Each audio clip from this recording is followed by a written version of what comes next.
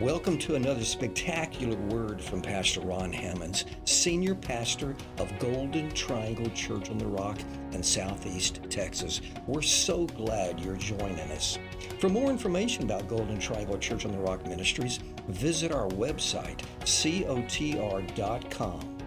Enjoy the word.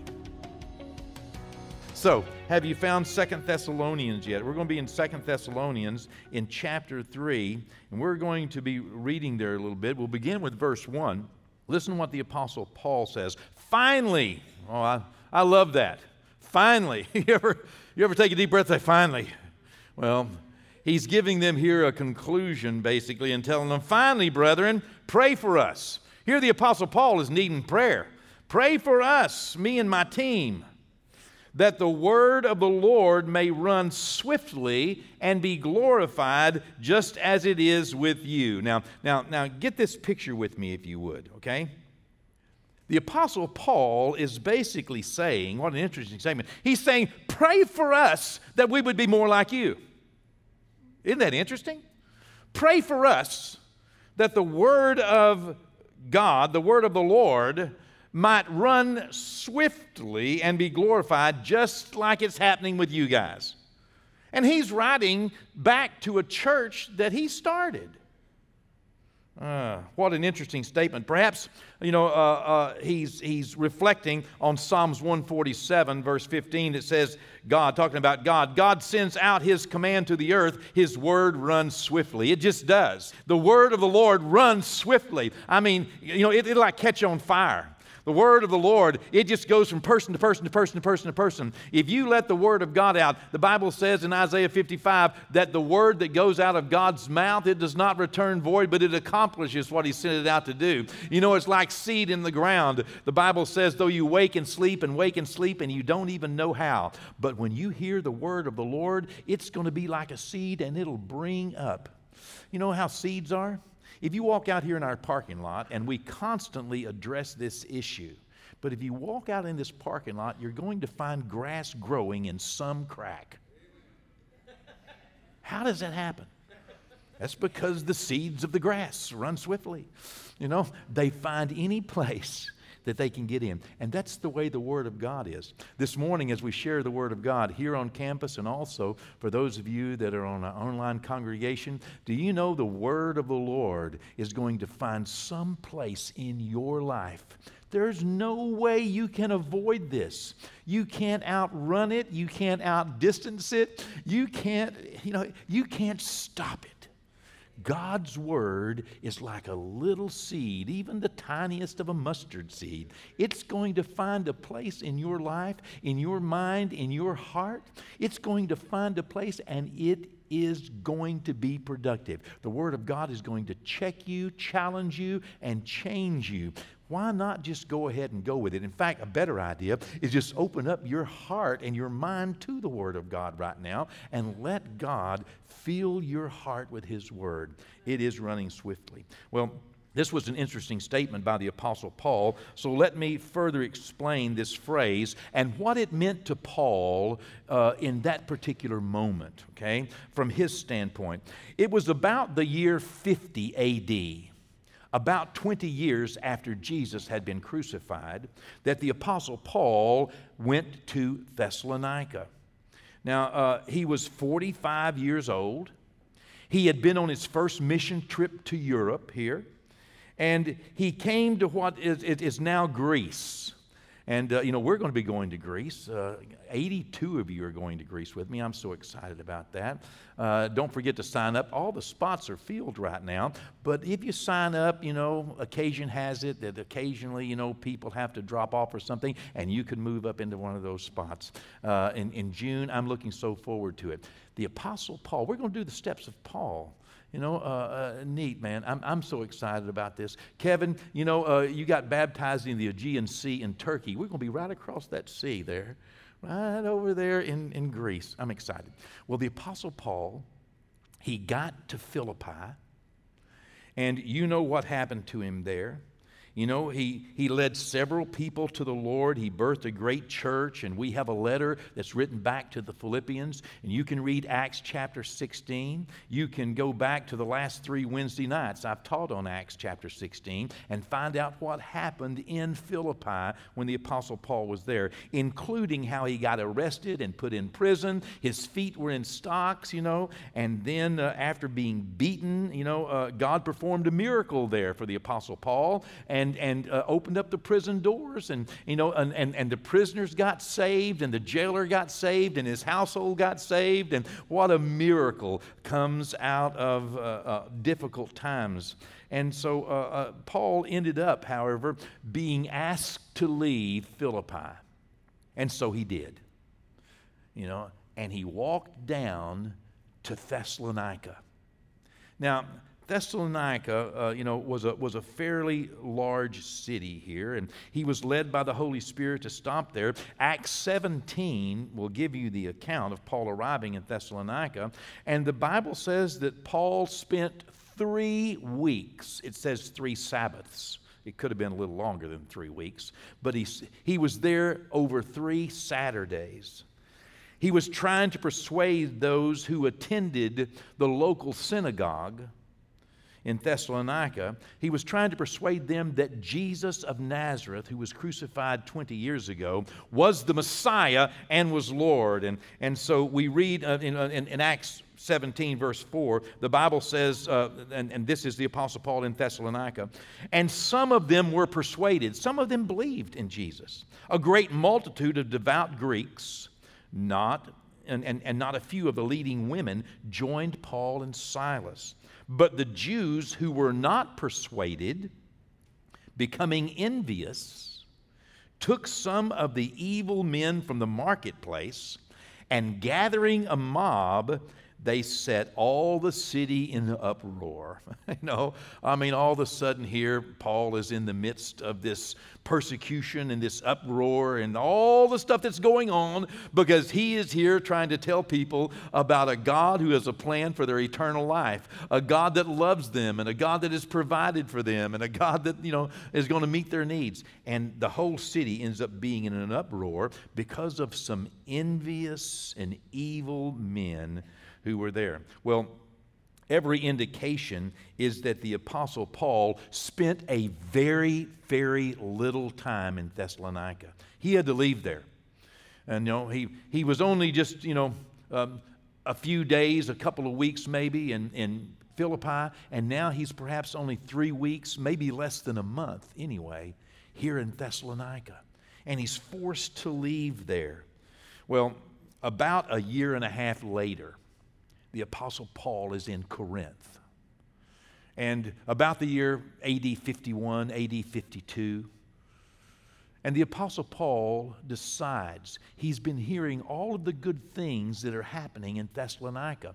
The church that he started, he was only there a few days. The church that he started there is just going great, and the Word of God is going out everywhere from Thessalonica. And the people that listened to him and heard him, they have stood up against the persecution. They have stood up against all the others, and they have been carrying the Word of God, to all the known region. It was amazing. And so Paul, hearing about this, he sits down about a year and a half later and writes a letter to them. It was his first letter. We have it as 1 Thessalonians. And then he hears back, after having written this letter, he hears back from them that his letter confused a few of them, or at least some of the people in the church. Y'all remember those evil men and those, they got a mob together? There were still some people there that didn't like him. And so they read his letter and they began to misquote him. They began to misrepresent what the Apostle Paul said. They began to, some of them began to teach that the resurrection, well, Paul said the resurrection has already happened. Well, no, Paul didn't say that. He talked about the resurrection, but he didn't say it already happened. And so they began to misquote him and malign him and say evil things about him. And the Apostle Paul then, just a few months later, after hearing about that, sits down to write 2 Thessalonians, okay? And in 2 Thessalonians, what the Apostle Paul is saying, letting them know that he's proud of them, and he wants to correct what some of them have heard. But also, he is so overwhelmed that in less than 3 years, after having only spent perhaps 3 or 4 weeks there, in less than 3 years, those seeds that he sowed had come up so amazing, and they were sending out people, and they were so that's why he wrote to them that, my goodness, you have grown and you've matured, and he credits them with keeping those first instructions that he had given them. He credits them with keeping those commands. He said, you're doing what I first wrote to you. You're doing those things, and it's evident that because you're doing those things, that the Word of God is running swiftly, and you're doing great. Would you pray for me? Would you pray for me and Silas? I mean, Paul and Silas were going everywhere carrying the Word of God, but he's asking them, I only spent a little time with you. I only put a few seeds in there, but those seeds have multiplied, and now you're doing so great, and even against the persecution, you're amazing. Would you pray for me that I could be like that? And he credits them. The reason they have done well, he says, is because you have kept the commands that I left with you. Now, what? Yeah, you've kept the command. You followed the instructions that I wrote to you. You followed the instructions that I gave you. Now, that's just amazing to me. But you know and I know that we have been in that same place before. Have you ever had a friend that was going through a problem? You ever had a friend that was facing some situation and you gave them advice on how to fix it? And whenever they walked away, you thought, man, I should do that myself. You ever do that? Yeah. I counsel so much that I often leave a counseling session and have to go straight to repentance. It's just amazing some of the wisdom that will come out of us for other people. Somebody asked me the other day, what should I do about this? I said, well, why don't you, we don't have a lot of time to talk. Why don't you go over there in the corner and act like you're telling somebody else what to do about that? And then just do whatever you told them. That's often the truth. We're so quick. A couple of gifts that I have is I have a real gift for the blatantly obvious. Also, I have a gift of hindsight. I am right on with hindsight, man. I got this. It's a dynamic gift that works in me. And also, I have this really uncanny, like you, ability to give other people my opinions on what they should do. The Apostle Paul is writing just like this. He's just a regular man. He's been called of God. He's been saved. He's been filled with the Spirit. He's out here, challenging people to believe the Word of God. And then when he sees somebody doing it, and he sees that they have done what he wrote to them to do, he gets so excited. And he said, listen, would you pray for me that I could be more like you? Oh, how many about that? I have had that experience more than once. You end up helping somebody through a problem, then you want to go to them and say, how'd you do that? Well, I did what you said. Oh, listen, would you pray for me that I do it too? So at any rate, let's go back to 2 Thessalonians chapter 3, where the Apostle Paul is, saying this. He says, finally, brethren, pray for us that the word of the Lord may run swiftly and be glorified just as it is with you.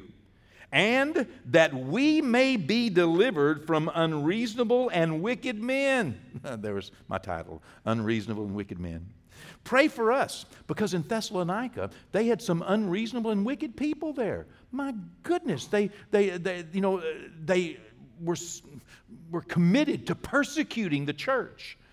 And they had maligned and misrepresented and misquoted the Apostle Paul. And he said, you have done this in the face of unreasonable and wicked men. He said, pray for us as well, that we might be delivered from unreasonable and wicked men, for not all have faith.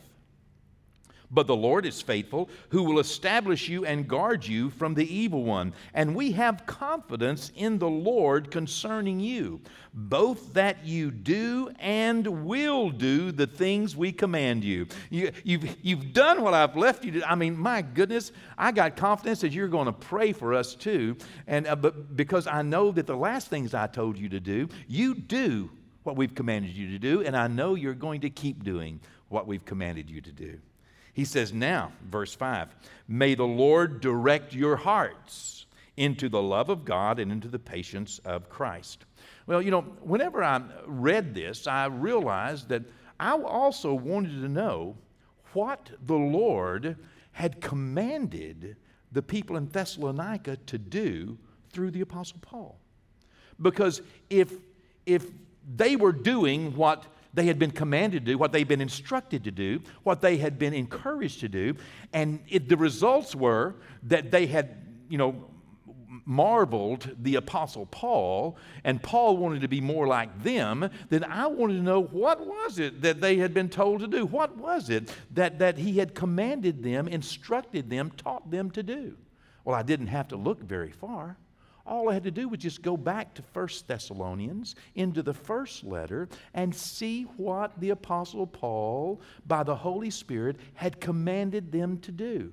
And so in 1 Thessalonians, the 5th chapter, verse 14, let me read just a few verses. You can go back and read the whole thing. But this encapsulates what they had been commanded to do that evidently they had done, and it had caused them to be an example even to the Apostle Paul. And he was wanting their prayer for him to be more like them. In the 14th verse, now we exhort you, the Apostle Paul is writing to them, I encourage you, brethren, warn those who are unruly, comfort the faint-hearted, uphold the weak, be patient with all. Okay? My goodness, that's a big list, isn't it? He doesn't stop there. Verse 15, see that no one renders evil for evil to anyone, but always pursue what is good, both for yourselves and for all. Verse 16, rejoice always. Verse 17, pray without ceasing. Verse 18, in everything give thanks, for this is the will of God in Christ Jesus for you. And what's happening is not necessarily the will of God, but it's the will of God that you give thanks to God in everything, and rejoice, and pray without ceasing, and don't pay evil back for evil. Don't, pursue what is good for yourselves and others. And then he says in verse 19, do not quench the Spirit. I have a friend that's preaching this morning in Montgomery, Alabama, and if he preaches over this message here, Eddie, I know what you're going to say. He says the word squinch the Spirit. I don't know. Don't, and I can't hardly read this without saying, don't squinch the Spirit. He and I were out in the Serengeti near Tanzania. We were ministering and enjoying one another, and we were quoting scriptures, and that's one of the ones he quotes. Don't squinch the Spirit. I got so tickled at him. Verse 20, do not despise prophecies. Don't think little of the things that God says he's going to do. Verse 21, test all things. The King James says prove all things. Go ahead and make sure, throw them up against the Word of God. And when you find what is good, hold on to it. Okay? When you find something that is God, hold on. Hold fast to that which is good. And then verse 22, we'll stop here. Abstain from every form of evil. If he'd have just said that, I think they'd have been better off. That's pretty much a lot of it. Abstain from every form of evil. Don't let your good be evil spoken of, okay? Stop doing anything that looks like evil. Well, I could write, and so could you, an exhaustive commentary on every one of these encouragements, every one of these commands. These are from the Apostle Paul, inspired by the Holy Spirit. They are the word of the Lord, not only to those living in Thessalonica, but also to us today. It's the word of the Lord. Life is going to be filled with people who do not share your faith in God, people who do not always appreciate your commitment to Christ. Now, I realize we here in a Western world environment, especially in America, if we're not watchful, we can embrace an American dream theology. Do you know what the American dream theology is? The American dream theology says that it's all about me, that God promises me. I've been promised by the Word of God life, liberty, and the pursuit of happiness. I'm sorry, you have not been. That is not the promise of God. That's the promise of America. And thank God for America. I love America. I'm so proud to be an American. Let me tell you, I am. Thank you, Jesus and George Washington. Hallelujah. Glory to God, you know. Yeah. Okay. And the Constitution of the United States, you know, guarantees us life, liberty, and the pursuit of happiness. And sometimes we have to, push hard to keep those things. And I'm one of those. But the American dream theology many times belies the Word of God that tells us that we should deny ourselves, take up our cross, and follow Him.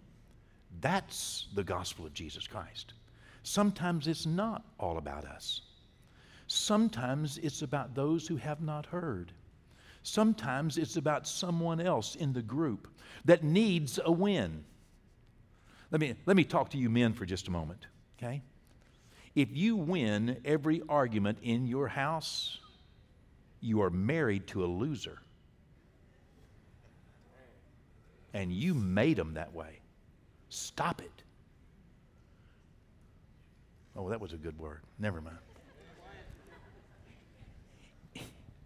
If every time you are right and you hold on to being right every time, then your children are going to raise feeling like they're always wrong. And you know that's not the truth. Be bigger than that. Okay? Be bigger than that. It doesn't attack your authority or your leadership or your position. But come on. Many times we are called by God to deny ourselves, to take up our cross and follow Him. And sometimes other people in our circle need a win. Sometimes other people in our circle need appreciation. Sometimes they need to be valued just as much as you do. Sometimes we need to, moms, children. Listen, it's important that we realize that we need to do some things that may cut against the grain of our humanity and our human nature. That's what the Apostle Paul was writing to those in Thessalonica. Be bigger than yourself. Be bigger than just a human with your carnal nature so close to the surface of your life. That's why he tells them, be bigger than your problems. Rejoice always. Pray without ceasing. In everything give thanks. Be bigger than your current situation, than those things that surround you. And realize that God is bigger than that. And if things are bad, God's going to get closer, not farther away from you. God does not distance Himself from people or problems. He doesn't. He gets closer. We learned this morning in our first service, creation teaches us with God coming down to a world that was chaotic and dark. That's Him showing us the message of the gospel. How that my life was dark and chaotic. He created me. He created the heavens and the earth. But then He found the earth. He found me, chaotic, without form and darkness. It covered the face of the deep. And God moved down to the earth. Jesus came down to the chaos and the darkness in my life. Is it too much for Him to ask me to move out into the darkness and the pain and the worry and the hurt and the fear? That's what the church in Thessalonica did. They decided that they would follow the Apostle Paul's instructions, his exhortations, his commands, if you were. And they decided that they would abstain from every form of evil. And what happened? The Apostle Paul saw that the Word of God was running swiftly. It was like wildfire. It was catching on because they were not, they did not subject themselves to the emotions or the feelings of those around them that were pushing and pressing in upon them, to their internal fears, their outward pressures. We need to be bigger than the persecution and the threats of unreasonable and wicked men. You will encounter unreasonable and wicked people in your life. You will. You will encounter unreasonable and wicked persecutions and threats when you've done nothing wrong.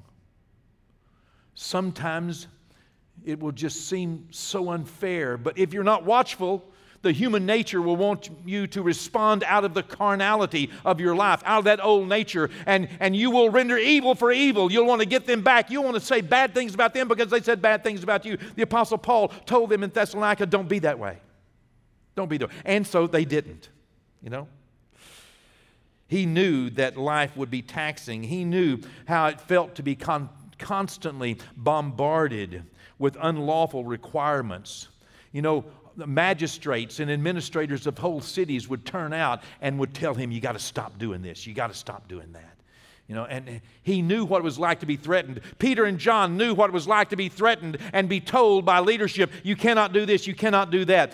Perhaps at some point in your life, whether it's here in the United States or whether it's in some country that you may be in or that you may be going to, you may be told that it is unlawful to love and to value someone that you love and value enough to share the good news of Jesus Christ with them.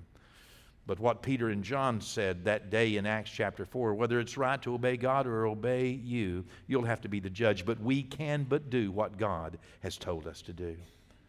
And you know what God has told us to do? He's told us to abstain from every form of evil. He's told us to do two things. Let me boil it down as we close. Okay, the instructions that were given by the Holy Spirit. The Apostle Paul had been maligned and misquoted, mistreated. He had been misunderstood by those who should have protected him. He knew he needed prayer. The Apostle Paul says, I need you to pray for me, that I can be more like you in the situations that I'm facing. Instead of allowing other people to get to him, he was hoping for prayer and he encouraged the people in Thessalonica to take control of their lives. Don't let life control you. You take control. And he told them in 2 Thessalonians 3:5, these words still ring true today, by the way. He said, direct your hearts. Do you know you can do that? Do you know you can direct your heart? Think about this. Think about this. He said, listen now, you're going to encounter some unreasonable and wicked people. I know you've been persecuted. I know you've been pressured. But I know that you have done well. You have kept the commands that I have left with you. You've done well, and I know you're going to keep doing these things. But here's what you need to do. Pray for us, okay? And that God would help us be more like you.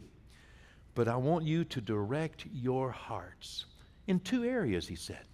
Number one, you can read 2 Thessalonians again, 3:5. We read it a moment ago. Direct your hearts into the love of God.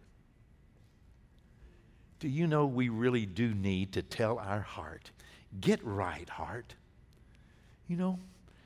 Don't hate people, even when they're wicked and unreasonable. Do you know that God values every soul? God loves the unlovable. God loves the unkind. God loves the inconsiderate. God even loves those who can't spread pickles out on a hamburger, but put all of them in one stack and you get them all in one bite. God loves these people. Or the people that can't roll tacos the right direction. And when you roll it, you take a bite, you get a whole bite of sour cream. What is, I don't know. God loves these people. He loves the person that cuts you off in traffic. Oh, he even loves your boss. He does. And if I'm going to be of value to him, and I'm going to help him. And if the Word of God is actually going to have free course in my life and run swiftly, I'm going to ask you guys, would y'all pray for me? Would y'all pray for me that I could direct my heart into the love of God, to value who he values, to love who he loves, and to love them like he loves them? You know, oh gosh, I want to be that guy. The second thing he said, direct your hearts into the love of God and into the patience of Christ. Wow. You know, whenever I think about Jesus right now, I don't really see him pestering God about when can I go back, and on the edge of his seat, on the edge of his throne, stomping his feet and kicking around. I think he is fully confident that God has a time for everything and that God can be fully trusted. And I think he's ready, but I also know he's patient. I know he's patient with me. I know that he is so patient with me. Do you know normally he will tell me quite a number of times in a nice and a kind way what I need to do or stop doing all along the way. He'll tell me in a lot of ways.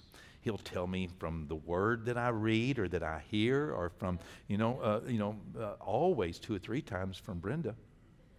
And, he'll encourage me all along. He's so patient. So you know what I'm going to do? I'm going to start directing my heart. Whenever I'm challenged by unreasonable and wicked men, to follow their unlawful dictates, or, you know what? I'm just going to direct my heart into the love of God. Doesn't mean I'm going to do what they say. Don't get me wrong here. Okay? I'll follow the Lord. Okay? Even if it costs me. With a smile on my face. I'll deny myself, take up my cross, and follow him. Okay?